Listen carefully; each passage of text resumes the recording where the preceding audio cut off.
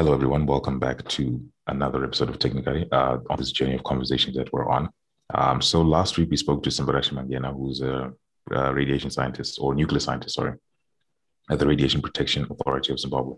So that meeting was kind of cut short because of the network and network gremlins that have been affecting everybody over the week. So we only got a fraction of the time that we needed to properly explore the questions that we had set out, because nuclear science and technology is quite a vast industry, and since we're learning about it, we wanted to make sure that we cover all our bases. So to start off with, I'm joined by Ed, who we pray today Net One is kind to him because it's been a weird week. It's been crazy. All right, so let's start with Simba. Well, it's more of a reintroduction, but for those who missed the first podcast, can you just reintroduce yourself? All right. A very good afternoon to you all, everyone. Thanks again for having me. And I'm sure I'm chuffed to be there, and hopefully the internet will be in our favor this time around. My name is Simbarashe Mangena. I'm an engineer in nuclear engineering. So basically, I'm a nuclear engineer. I work with the Radiation Protection Authority of Zimbabwe. So I'm here to discuss and also to conscientize the population about the aspects of nuclear power, nuclear technology, and nuclear energy programs, and to answer the various questions and also to inform in the most concrete, technical, as well as realistic way possible. In a nutshell. Thank you. Fantastic. So I wanted, since last episode was kind of cut short, we'll just start from the top for who's also listening to this for the first time, and start with the Radiation Protection Authority of Zimbabwe. So it's an organization that I've seen a bunch of times, but don't really know what it does exactly. I'm saying this in that I'm acting like one of those people who didn't listen to the previous podcast. So could you just go over the responsibilities, the aims, the goals of what the Radiation Protection Authority of Zimbabwe does? Okay, the Radiation Protection Authority of Zimbabwe is a statutory body or an arm of government that was established to monitor and regulate the peaceful uses of radiation technologies in Zimbabwe. It is established under the Radiation Protection Act, Chapter 1515 of 2004. So basically, the Radiation Protection Authority is the watchdog for all applications related to nuclear science, radiation protection. It sets out the best practices, the standards for which all technologies oriented in the subject matter are to perform. Be it in the medical sector, it cross-cuts across several fields, if not all fields within the country.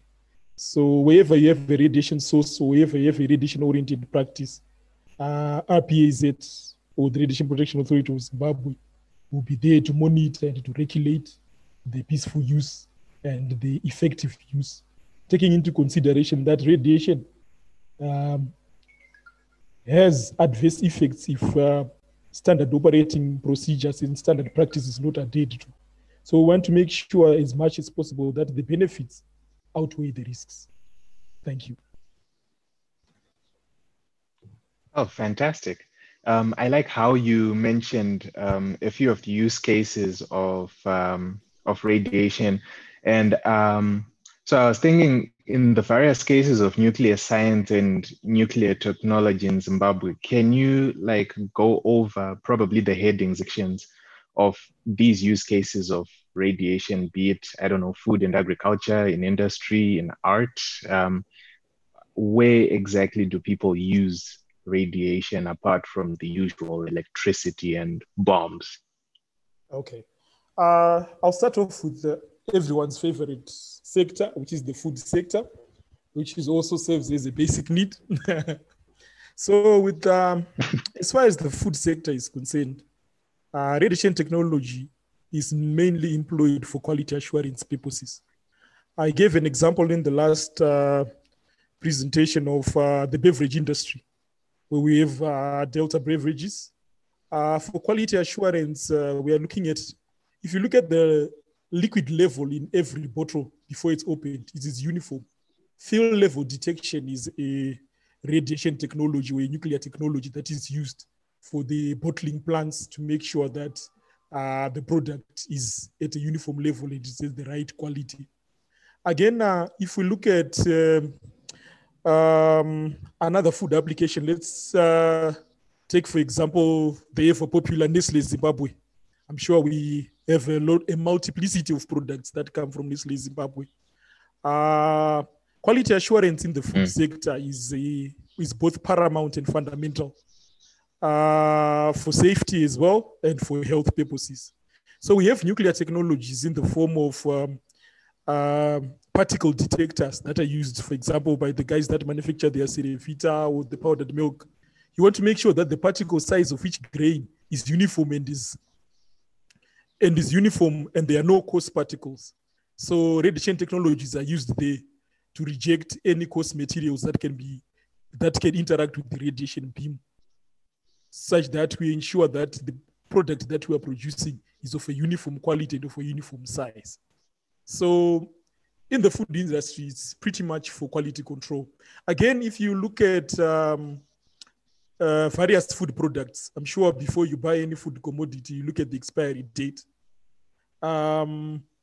Radiation technologies can also be used to increase the shelf life of foods. Normally, because our country is landlocked or land-linked, we definitely don't have any offshore activities. But for areas where there are offshore activities, food is irradiated in what are called radiation food irradiators to kill microbacteria that might cause decay of the food over time. So if those microbacteria are killed by the radiation beam, it means that the shelf life or the level of freshness of the food is elongated. That is also another application in the food sector. Then moving over to what resonates a lot with our country as far as we are concerned, Zimbabwe is an agro-based economy. So I'm sure things that have to do with agriculture are also worth listening to and very pivotal in terms of the national policy and the national system or the national mainstay. So in the agricultural sector, there are a multiplicity of applications. For example, we talk about plant mutation breeding.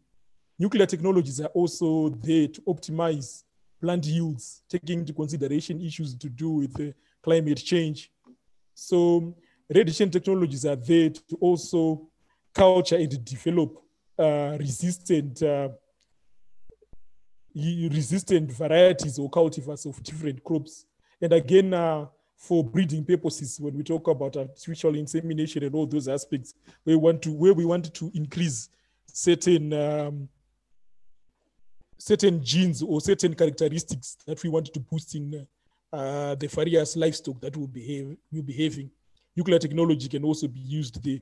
I'll give an example of, I'm sure we are all familiar with the FAO, the Food and Agricultural Organization of the UN. It partners together with the International Atomic Energy Agency, which is the mother body of all radiation technologies in the world. So under that understanding with the Food and Agriculture Organization, nuclear technologies have been used for improvement of livestock quality, cell water systems analysis, mutation breeding, various aspects that have to do with the enhancement of desirable characteristics and as well as weather monitoring per se. So these UN organizations have actually established a partnership or a memorandum of understanding that allows nuclear technologies to be applied and nuclear research to be applied to agriculture, since agriculture is also a mainstay in the world economy.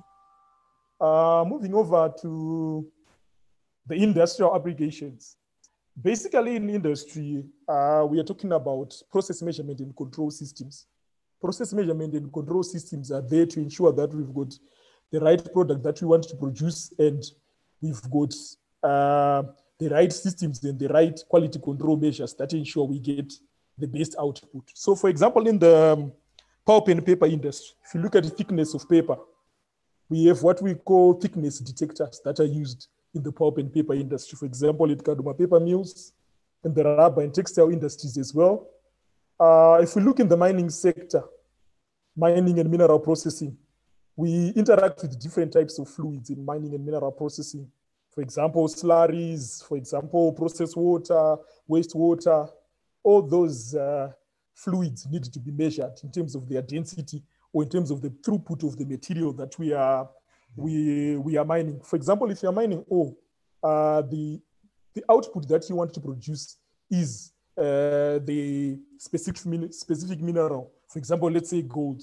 But for you to come up with the gold, you have to extract an ore body, which has got different types of parent rock or different types of undesirable rocks that are embedded within the mineral of interest. So radiation technology is then used for throughput analysis to measure the amount of ore that is going to be put within the process and the amount of products that is also going to be also going to be achieved from the process, so that you can also come up with engineering parameters that guarantee efficient and effective use of the plant. So we talk of density measurement instruments, we talk of flow measurement instruments, we talk of throughput analysis, like the beltwares in the conveyor systems. Again, I talked last time about the railroad construction. For tarmac thickness, we've got what we call moisture density gauges. That are nuclear technologies that are used to determine the thickness of tarmac and the moisture of the parent surface in which the tar strip is going to be laid out, or the pavement, as they call it in the road industry. The tar is the pavement. Again, another interesting application that we have in Zimbabwe is the diamond mining. In diamond mining, like any other mineral processing systems, the diamonds are embedded in dirt. You know, the adage or the cliche that says it's a rough diamond. You definitely encounter the diamond from a lot of rubble. So for diamond sorting, we've got X-ray sorting systems that are also radiation technologies for us to identify the diamonds from the rubble by taking advantage of their characteristic that under the radiation beam, the diamondiferous material or the material of the diamonds fluoresces. So that fluorescence allows us to identify the diamonds from the rest of the unwanted rocks and soil per se. Then again, mineral composition. If you want to analyze the mineral composition or the mineralogy of our ore beds, we have what we call X-ray fluorescence machines that are used to analyze ore, and that help the geologists and the mining practitioners to see or to determine the viability of their operations. And of course, in the tobacco industry, the content of tobacco in the cigars is also an application of radiation that is going to be used there, together with the smoke detectors that we talked about in the last time. So that is as far as industry is concerned. When we move into the art industry now is highly regulated by what we call the principle of justification. We are saying the benefit of the radiation should outweigh the risk. So we've got risks associated with exposure of individuals. Initially, when radiation technologies were discovered, because of their properties of shining and producing light in the dark, people had that attraction to want to use them for jewelry ornaments. But as experience prevailed and understanding improved, people got to understand, got to observe that as they were wearing these ornaments with radiation sources, people were also getting exposed to the radiation, and they started developing sicknesses associated with the radiation, the cancers, the radiation burns, etc., etc. So in the art industry, it's very regulated. We don't, globally, we no longer allow much of radiation usage in the art industry, because we are saying the justification principle should hold. The benefit should outweigh the risk. As you observed with what I alluded before, all the processes and the examples I was giving, they were to improve the quality of life of people. So if we're going to have a very nice piece of jewelry, but at the back end, we're going to get someone being exposed to radiation and getting radiation burns, then the benefit there is obviously at loggerheads with the risk. So again, in hydrology and environment, we talk about, basically hydrology comes from the Greek word hydro, which is water. So hydrology is the study of water. Here in Zimbabwe, RPAZ actually set a project to analyze the water bodies. A lot of people are drilling boreholes in different water bodies. So it was prudent for the government also to analyze the radiotoxicity or the naturally occurring radioactive materials that people encounter when they drill underground, to see that the water content that they strike, is it not being mixed with a high concentration of toxic radioactive materials. So radiation technologies are used there now, spectroscopic analysis, to make sure that we also analyze the radiation content in natural water bodies. So basically, this phenomenon of radiation cross-cuts in a lot, or if not everything, that we do in a nutshell. Yeah, it actually covers a lot of stuff. So I have a bit of a follow-up question. When you're mentioning radiation and its like variety of uses, it got me thinking, what types of radiation are in common use? I'm familiar with X-rays in the medical field and UV radiation for disinfecting products and surfaces, but are there any other ones that you can mention, and maybe also tell us which ones are more dangerous than the other?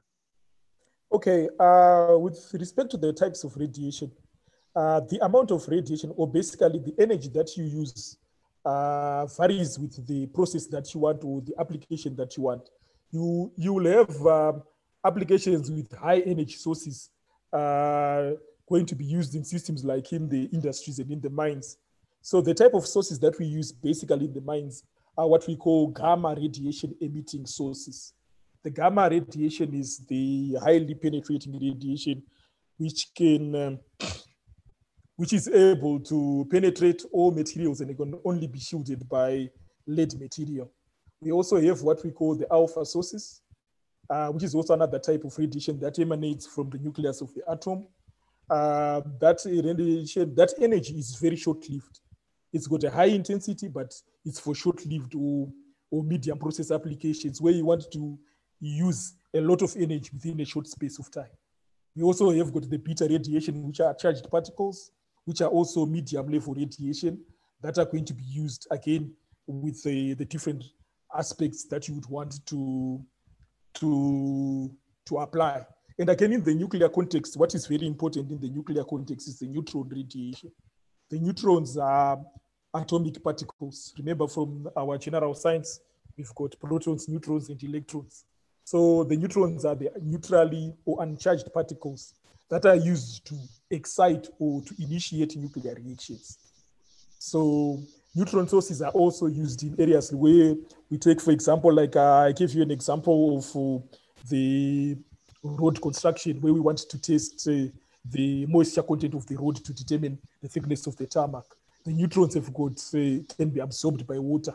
So the rate of absorption of neutrons by water can then be used to compute the level of moisture that will be within the test sample or the area where we want to establish our tarmac.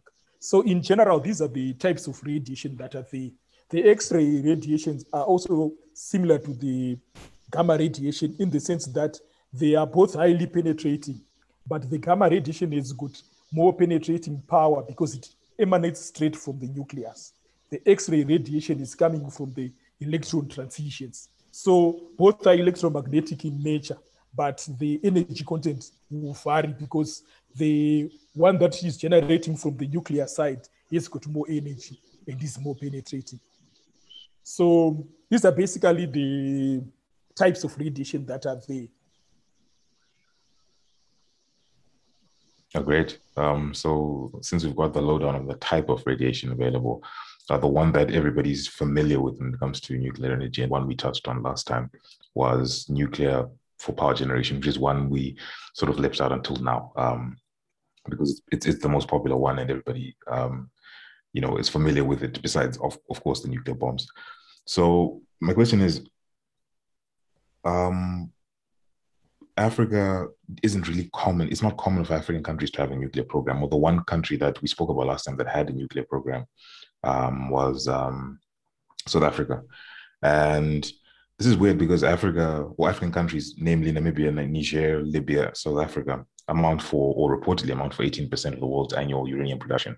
So this uranium is obviously going to countries that can process it, enrich it, and then use it for nuclear programs and other uses. I'm skirting over, weapons programs, but for the uses. So since we're over just under a fifth of the world's production, why is it that Africa has not had a nuclear program? Or why is it that we produce, but we don't use those resources for ourselves? Okay, that's a very good question. With respect to the African context, our challenge basically was the owners of the technology and the nuclear technologies that were there on the market. The current large-scale nuclear power plants that are on the market are capable of generating energy at the very minimum of 1,000 megawatts electrical, which is 1 gigawatt electrical. Energy grids in Africa in general will vary to about 1,700 to 2,000 megawatts for the whole country. So in energy generation or in an energy mix, we've got what we call the rule of 10, that a single power plant is not allowed to produce more than 10% of the grid capacity. So when we talk about the national scale or the regional scale, we are not talking about one form of energy, but we're talking of an energy mix. So the reason why we did not have much application of nuclear within the energy mixes of Africa was based on, first of all, the affordability, the cost of a 1 gigawatt electrical nuclear power plant was out of reach for most African economies. And again, the grid sizing. If you look at Africa, the African Development Bank postulates that the energy consumption per capita in sub-Saharan Africa, aside of South Africa, is sitting at 1,800 kilowatt hours, that is per capita per head, which means that in global statistics, Africa is actually using 40% of Africa has access to electricity, which means that already the grid capabilities and the grid systems that are within the continent are not robust enough to sustain a large-scale nuclear power plant. So that is why we've been having a problem with Africa. But now, from 2015 going onwards, there's been the advent of development of what we call small modular reactors, which have rekindled the interest of nuclear technology and the application of nuclear power within the energy mixes of Africa.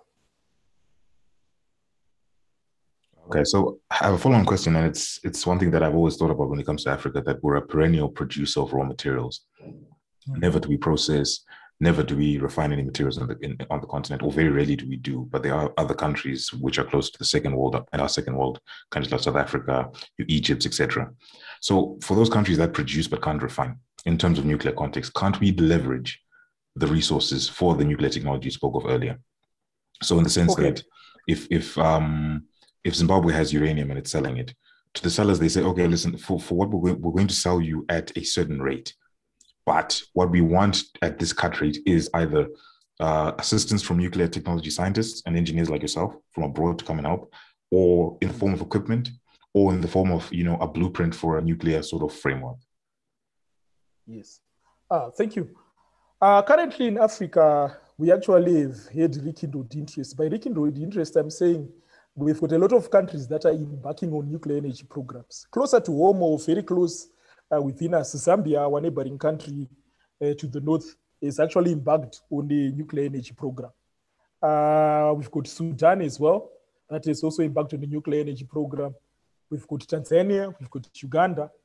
All these countries, Sudan, actually, after South Africa right now, the country that is closest to be developing or to be the second African state that is going to be having or that is going to be running a nuclear power or that is going to be constructing nuclear power right now is Egypt.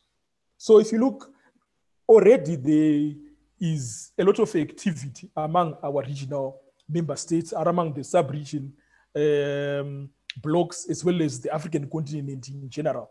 Look at West Africa and Ghana and Nigeria. They're also having nuclear. They also have impact and set national positions for a nuclear power program. And look at Niger as well. That also has a lot of uranium deposits. They are a former Anglophone country, which are likely to be leasing their technology from the French. So it's just that this information was not popular in terms of people really scrutinizing. But there's a lot of activity and interest that is practically happening in the African context. We are no longer at a theoretical scale where we are saying we might want. There is actually activity that is going on at different stages. So all this activity was actually in pursuit of the current nuclear technology on the market, which is the 1 gigawatt electrical. So the idea was to develop the infrastructure first, because it takes about 10 to 15 years as you develop right up to construction. So because we now have these small modular reactors, the feasibility of actually going beyond developing the infrastructure to actually constructing and running a plant has actually become very practical and very reachable. So perennially, yes, we've been a producer of the uranium raw material, exporting to the developed countries, and actually the developed countries exploiting that resource and using it for their own benefit and development of their countries. So again, I would also want to mention on the aspect of uranium deposits, there's this analogy that because people are used to the thermal plants where we've got coal, that since we've got coal deposits, we can get our coal, burn it and produce energy from the thermal plants. A nuclear plant is a thermal plant, which has a nuclear reactor as the heat source there. So you're not burning uranium, but uranium is actually a raw material for fabrication of a nuclear fuel. So what I'm saying is you don't necessarily need to have uranium deposits. While they are an advantage for you to also then play bargain with the processors and the developers of the nuclear fuel so that you get your nuclear fuel at a premium. Yes, even without deposits of uranium, you can import your nuclear fuel. It is also something that we need to consider again as a region, that since we are in Africa and we've got a lot, we contribute a significant percentage, like 18% of the world's uranium production. Why should we not then establish nuclear power plants and establish a central nuclear fuel fabrication plant that allows us to supply within the continent? Because for you to have one nuclear plant in a state and then have one nuclear fuel fabrication plant, it is not commercially viable to run one nuclear fuel fabrication plant when you've got a nuclear power plant that is single, because the refueling cycles of a nuclear plant are basically 2 years. After 2 years, that is when you can refuel. So the thinking would be maybe you've got one state in the block having a nuclear fuel fabrication plant, let's say, for example, Niger, supplying the rest of the continent to nuclear power plants with fuel.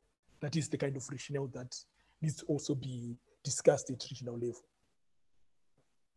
I see. Well, I'm just hoping that at the very least we can then, at least push the boundaries of, we're not just resource manufacturers, resource producers. We also want to be a player in this because, 18% is not a little bit, it's quite a lot in the grand scheme of things.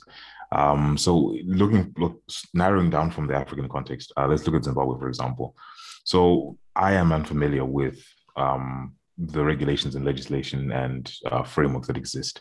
So since you mentioned the small modular nuclear power reactors earlier that make it a lot cheaper to have one, right? What is stopping Zimbabwe from adopting nuclear in terms of, or not even, let's not jump ahead of us and say adopt nuclear, but at least look into the possibility of nuclear, accommodating our systems for these modular nuclear power plants, or, or even in preparation for it, or even as a plan B or C. Are there financial restraints? Is it regulatory restraints? Where is Zimbabwe standing when it comes to nuclear power generation and its development? I'll refer to the biblical context that is quoted from Ecclesiastes that says there's a time and a season for everything. And I'm sure right now is the time and it is the season where, if you look at Zimbabwe's activities from the Second Republic, 2019, we submitted our instruments for ratification for the Comprehensive Nuclear Test Ban Treaty. Again, the same year, we also entered into a memorandum of understanding with Russia's Rosatom for peaceful applications of nuclear. Again, Russia's Rosatom is actually a major player in the African context or in the world context in terms of leasing out nuclear technologies. They're actually the main vendor on the market right now, together with China. So if you look at these actions and the activities in the national context, they definitely show an element of interest that then needs to be lobbied for. We are basically in the neighborhood. The actions that we have shown, or the activities that have been done at state level, have shown an interest in wanting to develop, or an interest in wanting to further enhance the level of appreciation of nuclear technologies. So this is now the time in the season where people like us should also start talking to the populace and having these discussions going around. Yes, even at policy level, we need to also be engaging and lobbying for such activities, because rightly as you're speaking, the human resource capability or the know-how within the national system is very limited. So if you've got a person like me with the expertise, keeping quiet, I'm also robbing the nation of valuable information. So I'm sure even from this discussion, I'm sure there are a lot of people who are privy to this platform who are also be listening and also wanting to get to know more. This is actually an opportunity to build from, or rather a foundation stone that we can lay for further interactions and further systems. Because the government is as capable as the human resource or the human or the personnel within the country that are there. So if the knowledge base is there and the knowledge base is dormant, there's no way the state can act. So the knowledge base, though limited, is already interacting like what we are doing now. It is definitely going to sow seeds of better cooperation and hopefully lobbying for a national position, because everything starts with the national position. After the national position or the statement of intent, which may be normally is a white paper or a governmental decree or declaration that says we wanted to establish a civilian nuclear energy program, it sets the ball rolling. The International Atomic Energy Agency, a program of the UN, which is also, we as a country are also a signatory to UN conventions. All these systems, they are there. They are waiting for us to make a choice. There is no way the international community can come and say, Zimbabwe, have a nuclear energy program. It starts from us. Everything that we have starts from our desire to want to develop. So these discussions are also going to set the ball rolling for such discussions in the national end, of course, in the pinnacle of the system as well. So we actually start by starting. So right now, as we are discussing, I'm sure we're going to set a platform for even to interact with the decision makers and also explain and also conscientize. Because I'm sure even before this discussion, if we talked about nuclear, I'll refer to the vernacular context. People will say, Shema Bomba. That is what is known by now. Yes. So as we discuss now, our appreciation is improving. Thank you. Oh, rightfully so, rightfully so. Yeah, it is improving. And like perpetuating that discussion as well, like in the rise of alternative energy sources like solar, putting into question the viability of nuclear energy for Zimbabwe and Africa as a whole. One thing that Africa is not ready for is the storage and disposal of nuclear waste, or at least that's the assumption. Many countries have to manage regular amenities of modern life. Are there any plans or a framework in place to deal with this at a continent-wide level? Okay, I thank you very much for that good question. I want to first tackle the aspect of the nuclear and solar comparison. You see, the thing with solar, when we talk about national energy planning or energy policy, we're talking of an energy mix.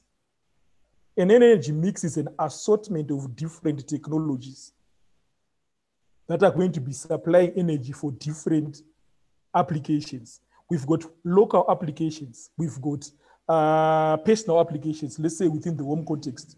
where you've got lighting, you've got entertainment, internet. That's where we have our solar coming in, because solar is very much good for the domestic applications.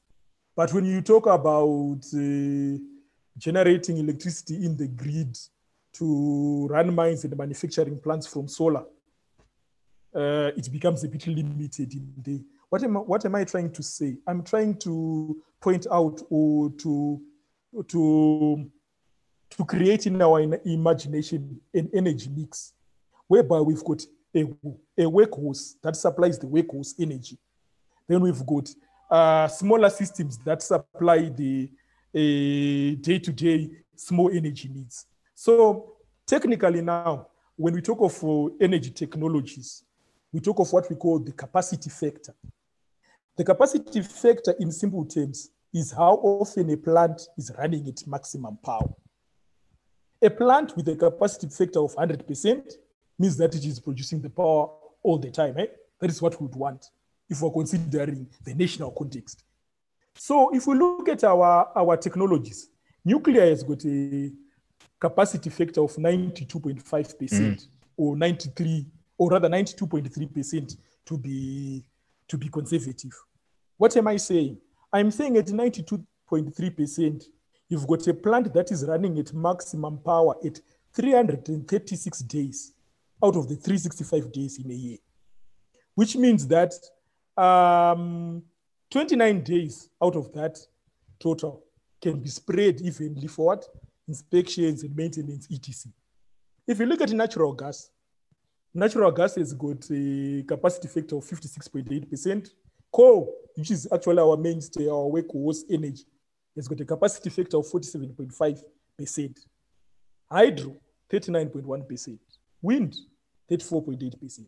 Right down to solar, which has got the least capacity factor of 24.5%, which means that at 24.5%, 92 out of the 365 days, the solar plant is producing maximum power. So the solar being the technology with the least capacity factor then means that it can be used for the low load applications where we talk about home lighting, our pumps, our solar systems at home in the plots where we want to just be having our water to water our gardens. But when we talk about bringing back Cisco online, Shabani Mashava mines online, Mangura online, we need a workhorse energy that is producing a steady base load for reindustrialization or for developing or for providing capacity for all the other energy intensive projects that actually have got an economic bearing to be functioning. That is the basic analogy. So in national planning, we talk about an energy mix. You've got a base load, the workhorse energy. You've got the light energy systems. You've got also load follow applications for fluctuations in the load, where we say the electricity consumption at night is actually less than the electricity consumption during the day because people are sleeping, they're not cooking, they're doing etc. And at times like that, maybe the industries are at full capacity. So it's an energy mix. We working into earlier. Solar is good technology. All these other hydro and thermal, they're also good technologies. But where we need the workhorse energy for economic development. Then again, as we move into the African context, I really liked the question that you put across of waste management.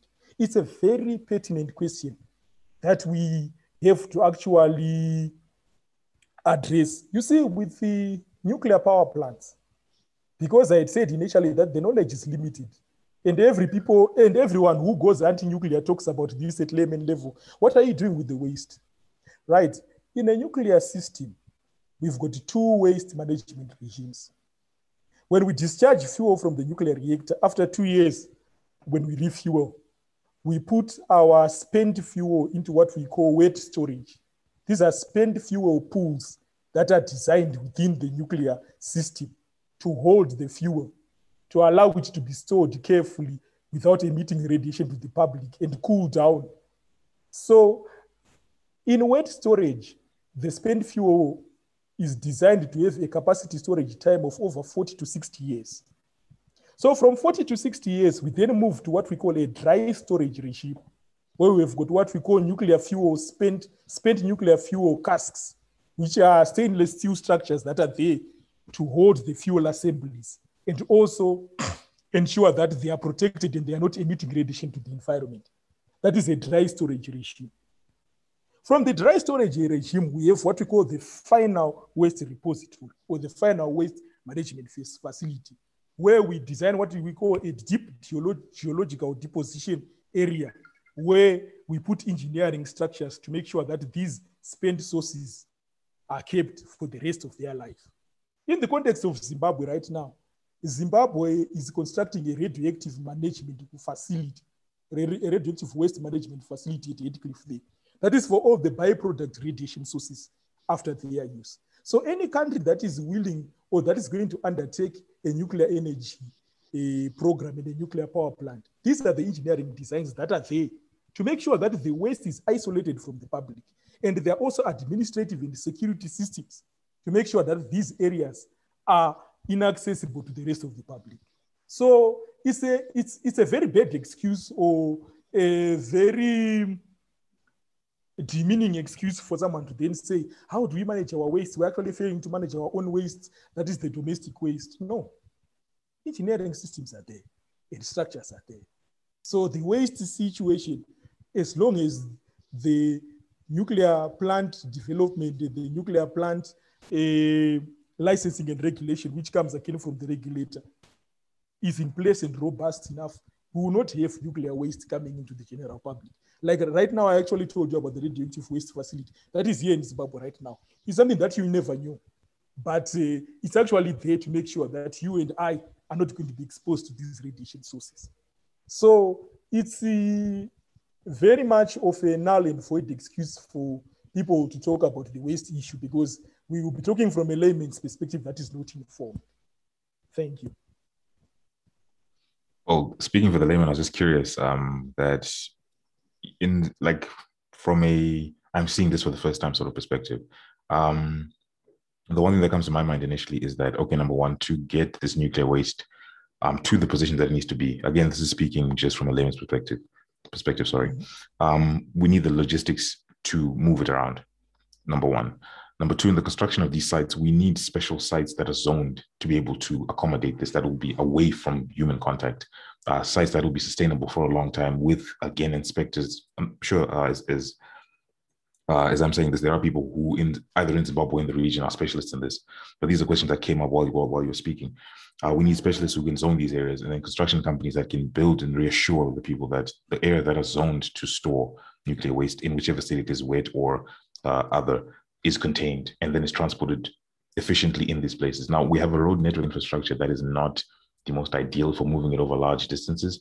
And I'm just throwing this out there. I don't think we have the vehicles to be able to move things like that if need be, that becomes the case.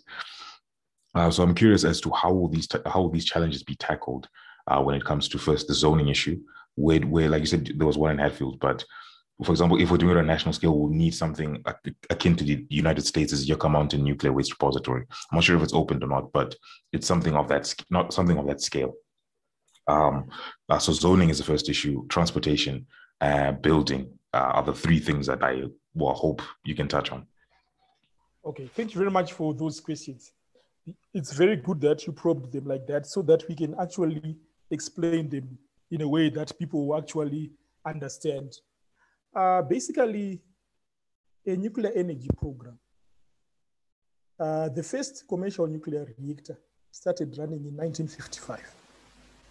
Right now, we are here in 2020. Experience and expertise have been established such that every newcomer nuclear country, upon expressing interest to develop a nuclear energy program, is then assisted by the United Nations, which is the United Nations body, which is the International Atomic Energy Agency, to develop a nuclear infrastructure that is able to sustain all the rudiments associated with application of the nuclear technology. What am I saying? I am saying setting up a nuclear plant. The nuclear standard is the highest safety and security standard in the world. So it is very unlike to the idea of you saying, I want to build my house, and I'll build my house the way I want. The moment you decide to go nuclear as a nation, the world system comes and says, this is how we establish our nuclear plant, from A to Z with the international standards. The expertise to train your personnel to develop all capabilities within the supply chain will be provided. So you are not going to have a nuclear plant in Zimbabwe whose standards do not compare to a nuclear plant in the United States of America, whose standards do not compare to the nuclear plant in the Russian Federation, whose standards do not compare with a nuclear plant in France. So we've got a holistic international body that allows us to develop the capability and to also implement the construction phase. That is why I said a nuclear energy program takes 10 to 15 years to develop. It's not like you just waking up and saying, I want to build a plant now. We take into consideration all the aspects. We find out the gaps in human resources. How do we come up with a localization of technology system, whereby today you've imported a beam for your nuclear plant. Next time, how can Cisco Steel or another plant locally be able to get into the supply chain? Say that you have your things locally with you. So the idea is when we get to start and to implement these things, there are international conventions and standards. And there is what we call a peer review, what we call a integrated nuclear infrastructure review mission, that at every stage of your development, we've got what we call the milestones approach. We've got 3 stages: ready to make an informed position, training and development, up to construction. There is international peer review that allows you to effectively develop the infrastructure and then implement. Because with the highest standard in the world, our worry is very much into regulation and developing the capability.